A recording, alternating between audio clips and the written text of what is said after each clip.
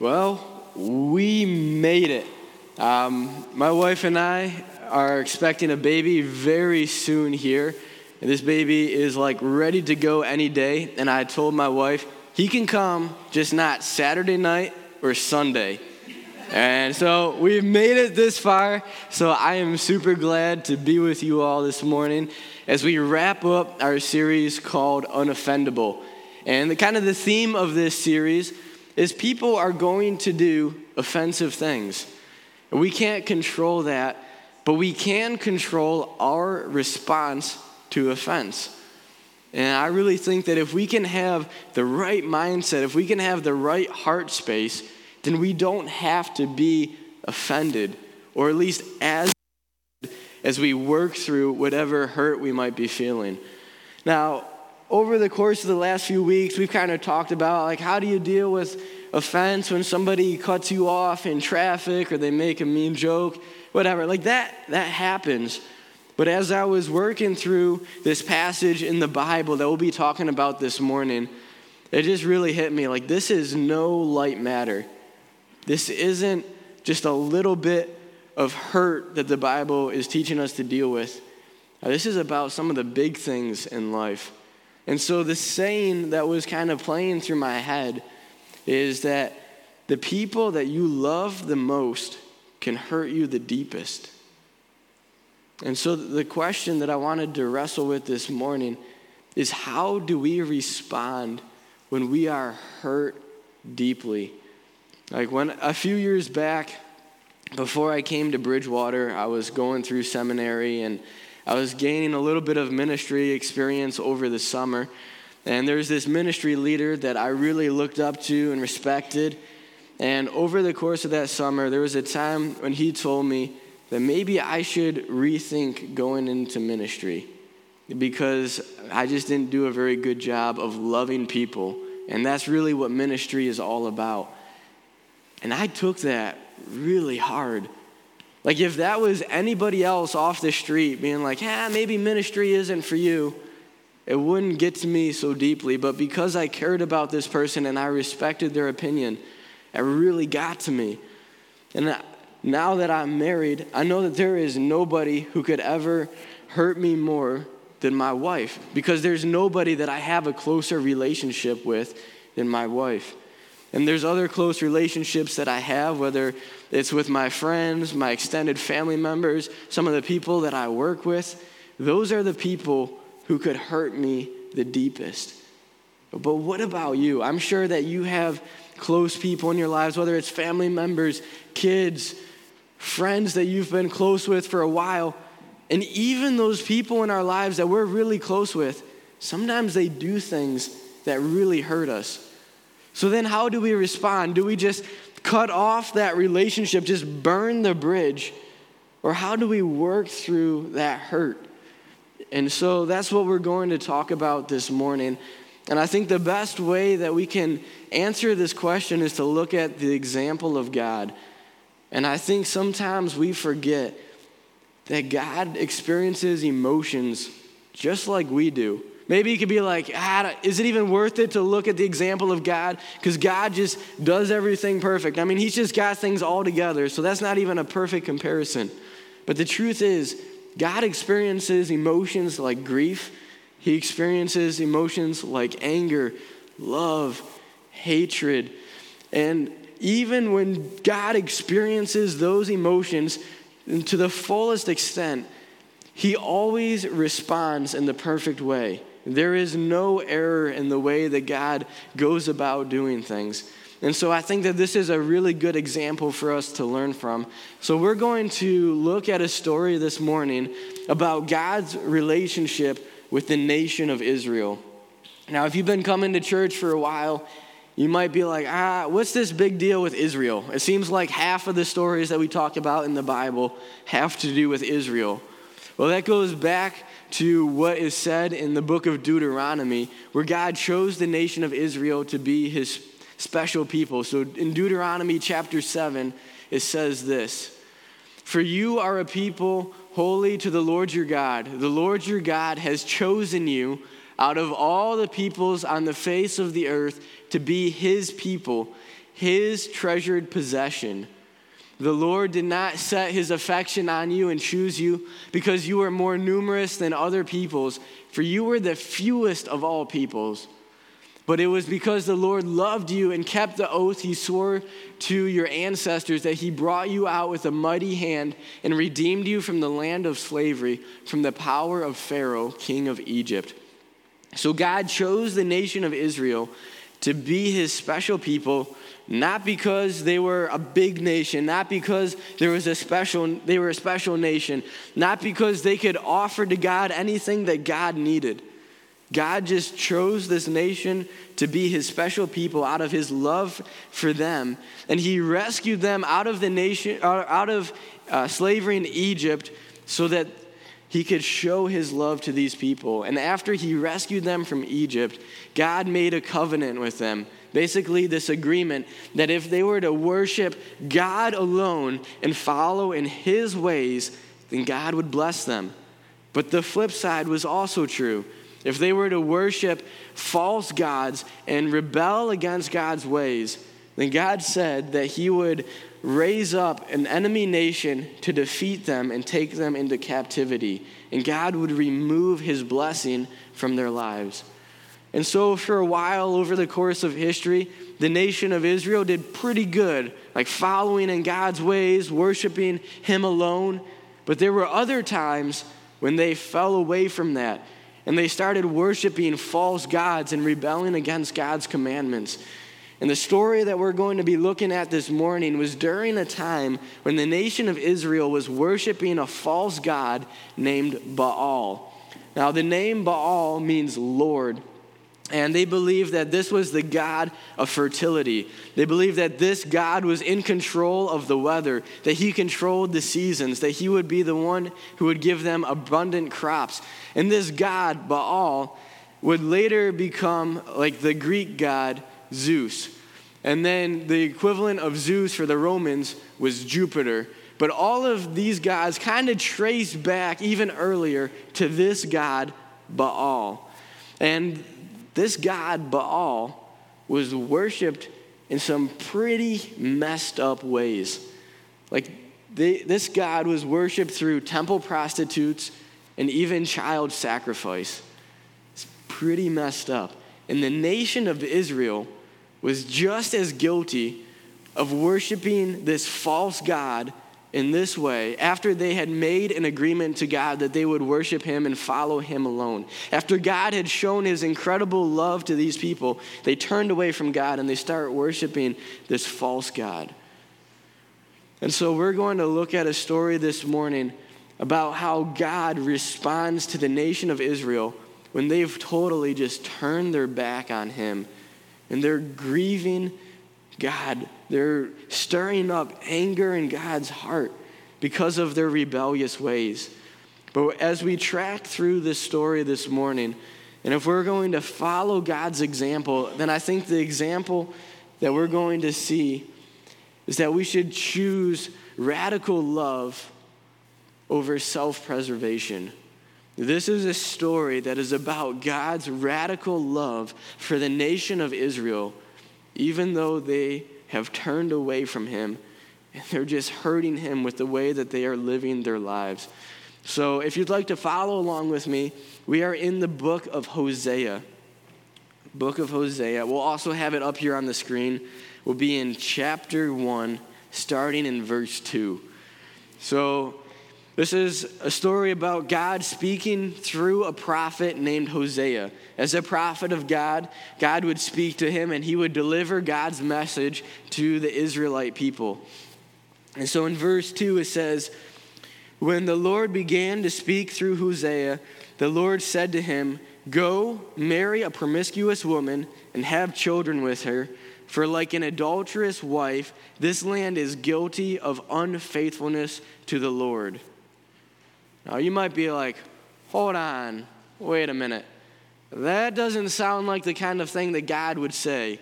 Go marry a promiscuous woman. Go marry somebody who is sexually loose. That's not the kind of advice that you would go give your kids when your kids are ready to date. And so you're like, could this really be what God is saying? Why would God tell him to do this? Well, the truth is that God is setting up basically a sermon illustration for the Israelite people to show them just how rebellious and unfaithful they are to God. Now, as somebody who has the privilege of speaking on Sunday mornings, I get to come up with sermon illustrations. And this dog right here has served me very well in the past for sermon illustrations. Yeah, we had to try out this baby carrier, and he was the victim. But so I get a lot of sermon illustrations out of him. I'm also super excited to have kids. I'm sure I'm going to get a bunch of sermon illustrations from them. And the nice thing is, I get to pick out my sermon illustrations from my life events in order to clarify what God says in his word. But things were a little bit different for Hosea. He didn't pick out his sermon illustrations. Instead, God arranged the circumstances of his life so that the circumstances of his life would be like a sermon illustration to the people of Israel. And so Hosea is being called to marry a promiscuous woman to be a sermon illustration to the fact that the nation of Israel is unfaithful to God. And it's not just his wife that's a sermon illustration, but God is also using his children. So in verse 3, it says, so he married Gomer, which I'm sorry, but if your name is Gomer, this probably means you're bad news, all right? So he married Gomer, daughter of Diblam, and she conceived and bore him a son. Then the Lord said to Hosea, call him Jezreel, because I will soon punish the house of Jehu for the massacre at Jezreel, and I will put an end to the kingdom of Israel. In that day I will break Israel's bow in the valley of Jezreel. So Hosea marries this woman named Gomer. Together they have a son.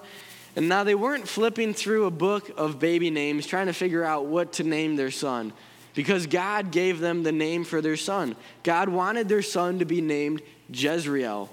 Now that name is significant because it is the name of a valley within the geography of Israel.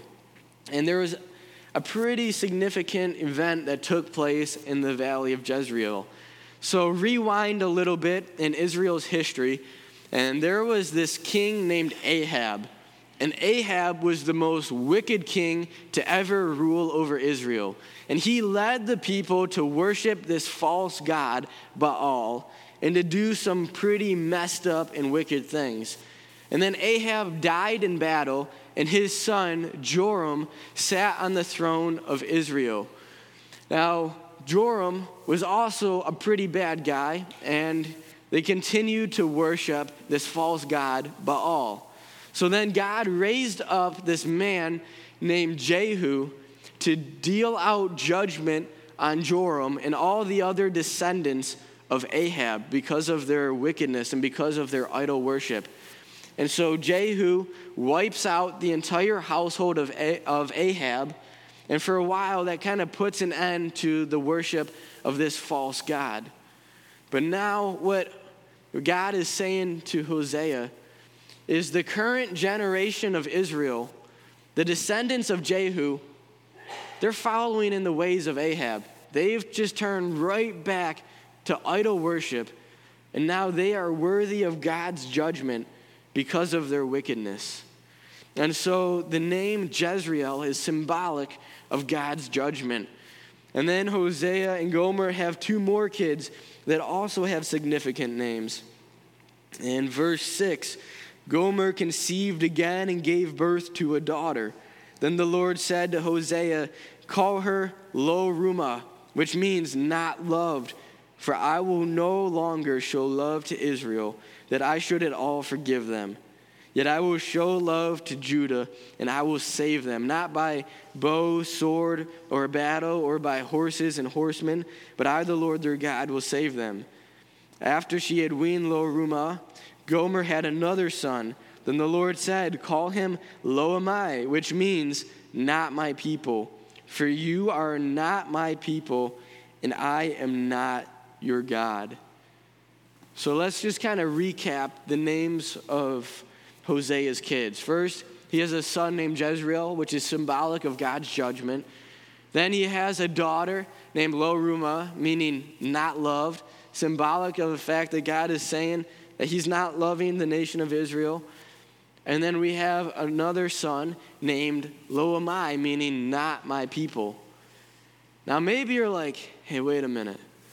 I thought you said that this was a story about God's love for the nation of Israel. I thought we were talking about how we should respond when people hurt us deeply. Because if we stop right here, what it sounds like is if somebody hurts us, we should just cut off that relationship. We can just judge them for their wrongdoing. And maybe you're like, sweet, I can do that. But hold on, all right? Because the story is not done yet. This just gives us a window into how deeply hurt God is because of the Israelites' sin.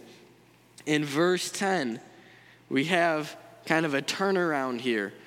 And God says, yet the Israelites will be like the sand on the seashore, which cannot be measured or counted. In the place where it was said to them, you are not my people, they will be called children of the living God. The people of Judah and the people of Israel will come together. They will appoint one leader and will come up out of the land, for great will be the day of Jezreel.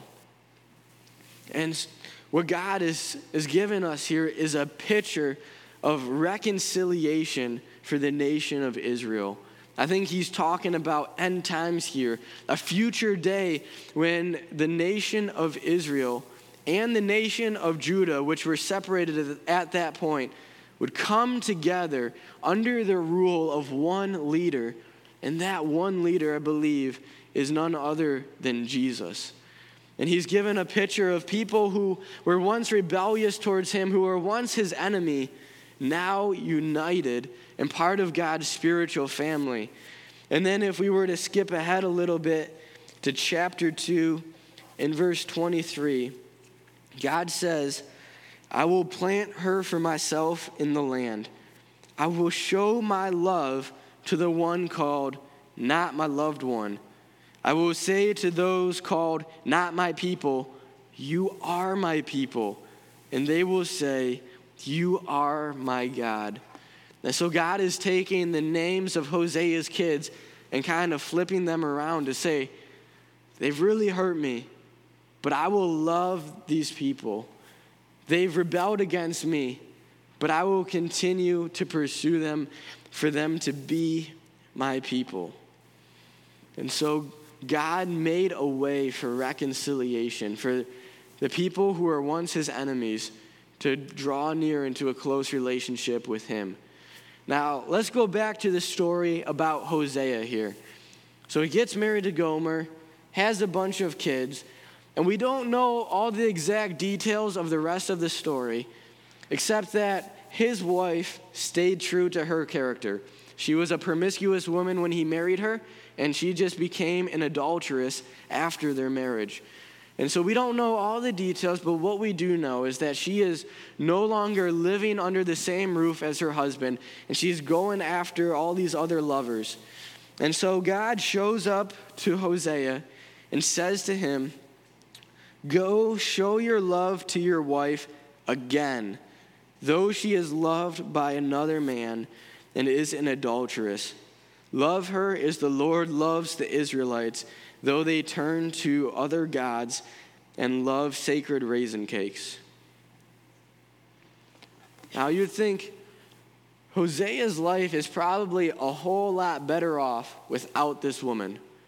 I mean, she's hurt him in probably one of the most awful ways that somebody can hurt another person. I mean, marriage is the most intimate relationship, and she completely forsakes that in favor of just fulfilling her desires with other people. And God is saying to Hosea, go pursue your wife. Don't just burn that bridge. Love her with an unconditional love. Even though she has hurt you, continue to love her. Because again, this is kind of a sermon illustration for God's love for the people of Israel. God doesn't need anything from the nation of Israel. It's not like they make God's life better. And the nation of Israel had just turned their back on God. They were chasing after these false gods, which is kind of a picture of adultery and going after these other lovers instead of being faithful to God. But God is saying, I will continue to love them. And God persevered in his love for the nation of Israel. So then going back to the story of Hosea, there's a little bit more going on. In verse 2, it says, so I bought her for 15 shekels of silver and about a homer and a lethek of barley.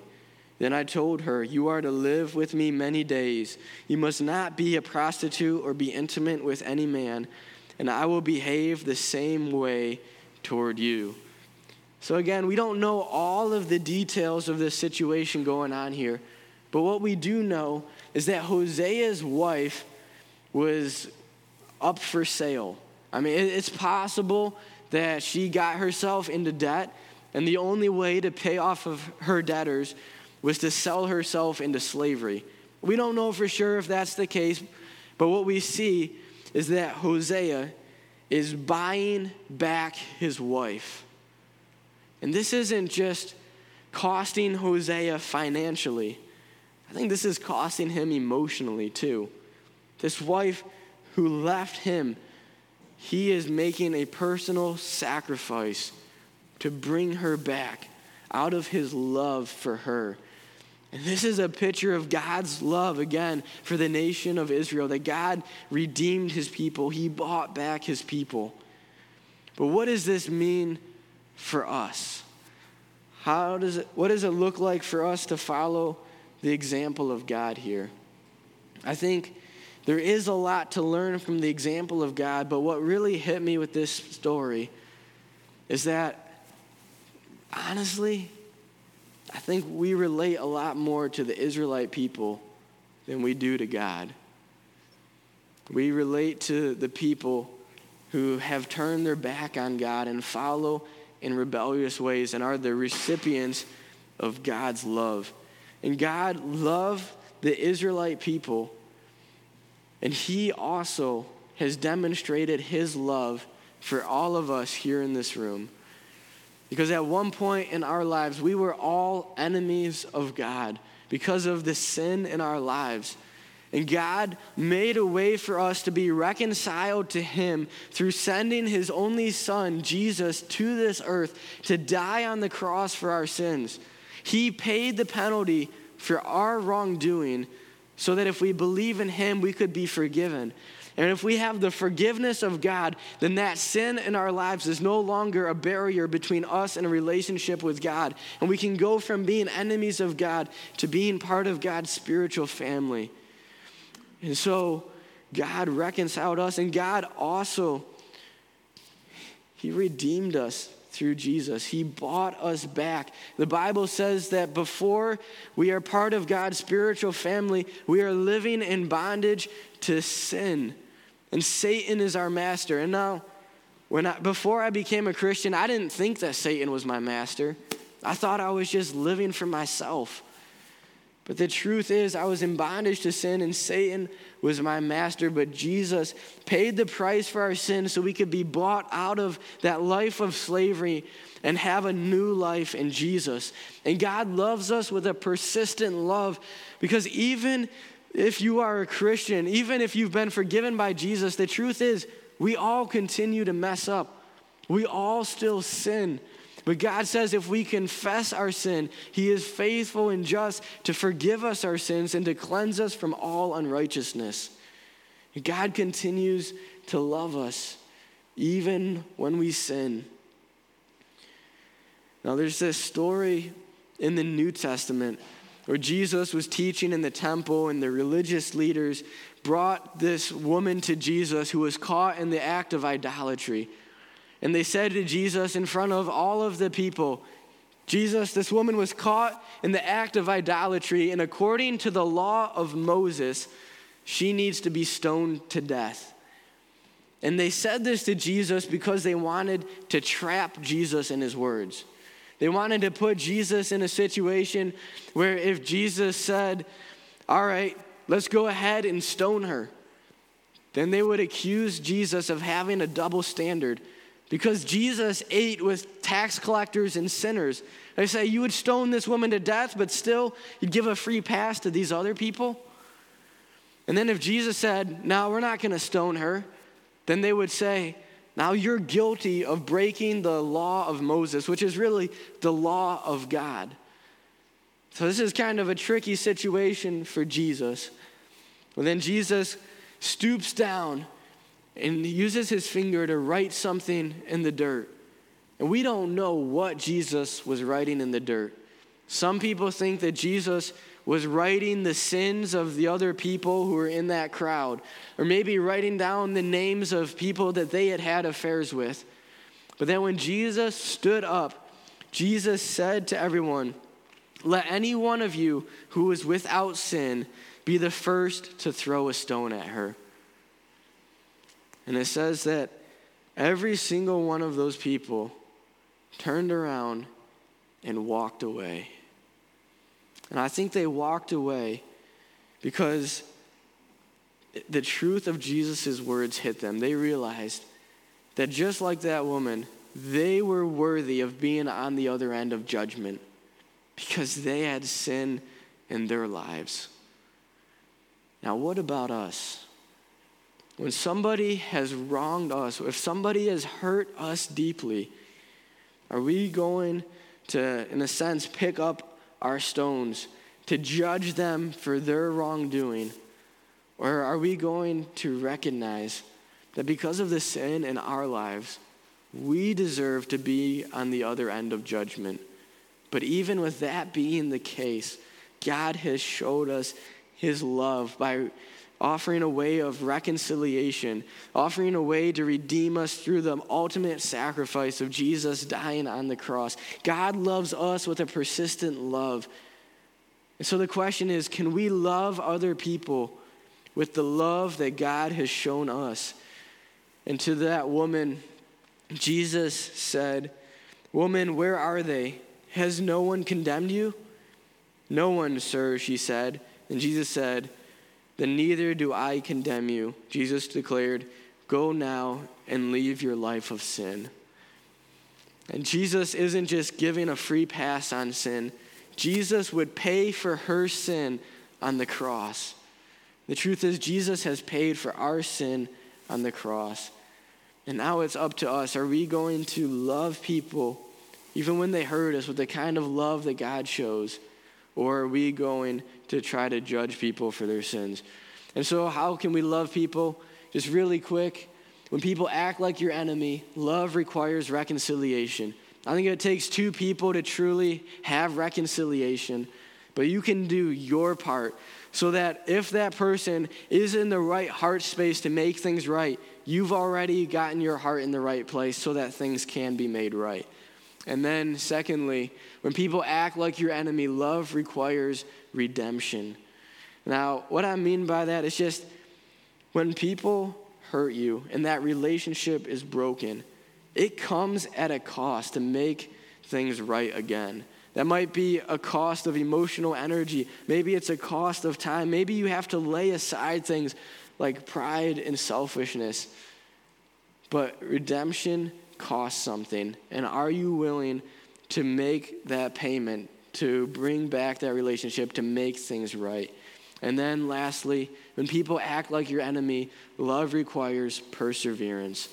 I think this is talking about an unconditional love, that even when people hurt you, it's not like 1, 2, 3 strikes, now I can't love you anymore. It doesn't mean you have to put yourself in a position to be hurt over and over again. But I think what this means is not putting a cap on our love, because that's the example of Jesus. Let's pray. Heavenly Father, thank you so much for your incredible love that you have shown us. God, we don't deserve that at all. We really are like the Israelite people who chase after lesser things, and we don't give you the devotion that you deserve. But God, I thank you that while we were still sinners, Christ died for us. When we were at our worst, you still loved us and you made a way for us to know you as our Savior. not just in this life, but for all of eternity, and that's so beyond what any of us deserve. And I ask that when other people hurt us, that the truth of the gospel would just collide with our hearts, that we would know that we can't throw stones at another sinner because we are just as worthy of judgment. But God, help us to show love and forgiveness to others. And I pray all of this in Jesus' name. Amen.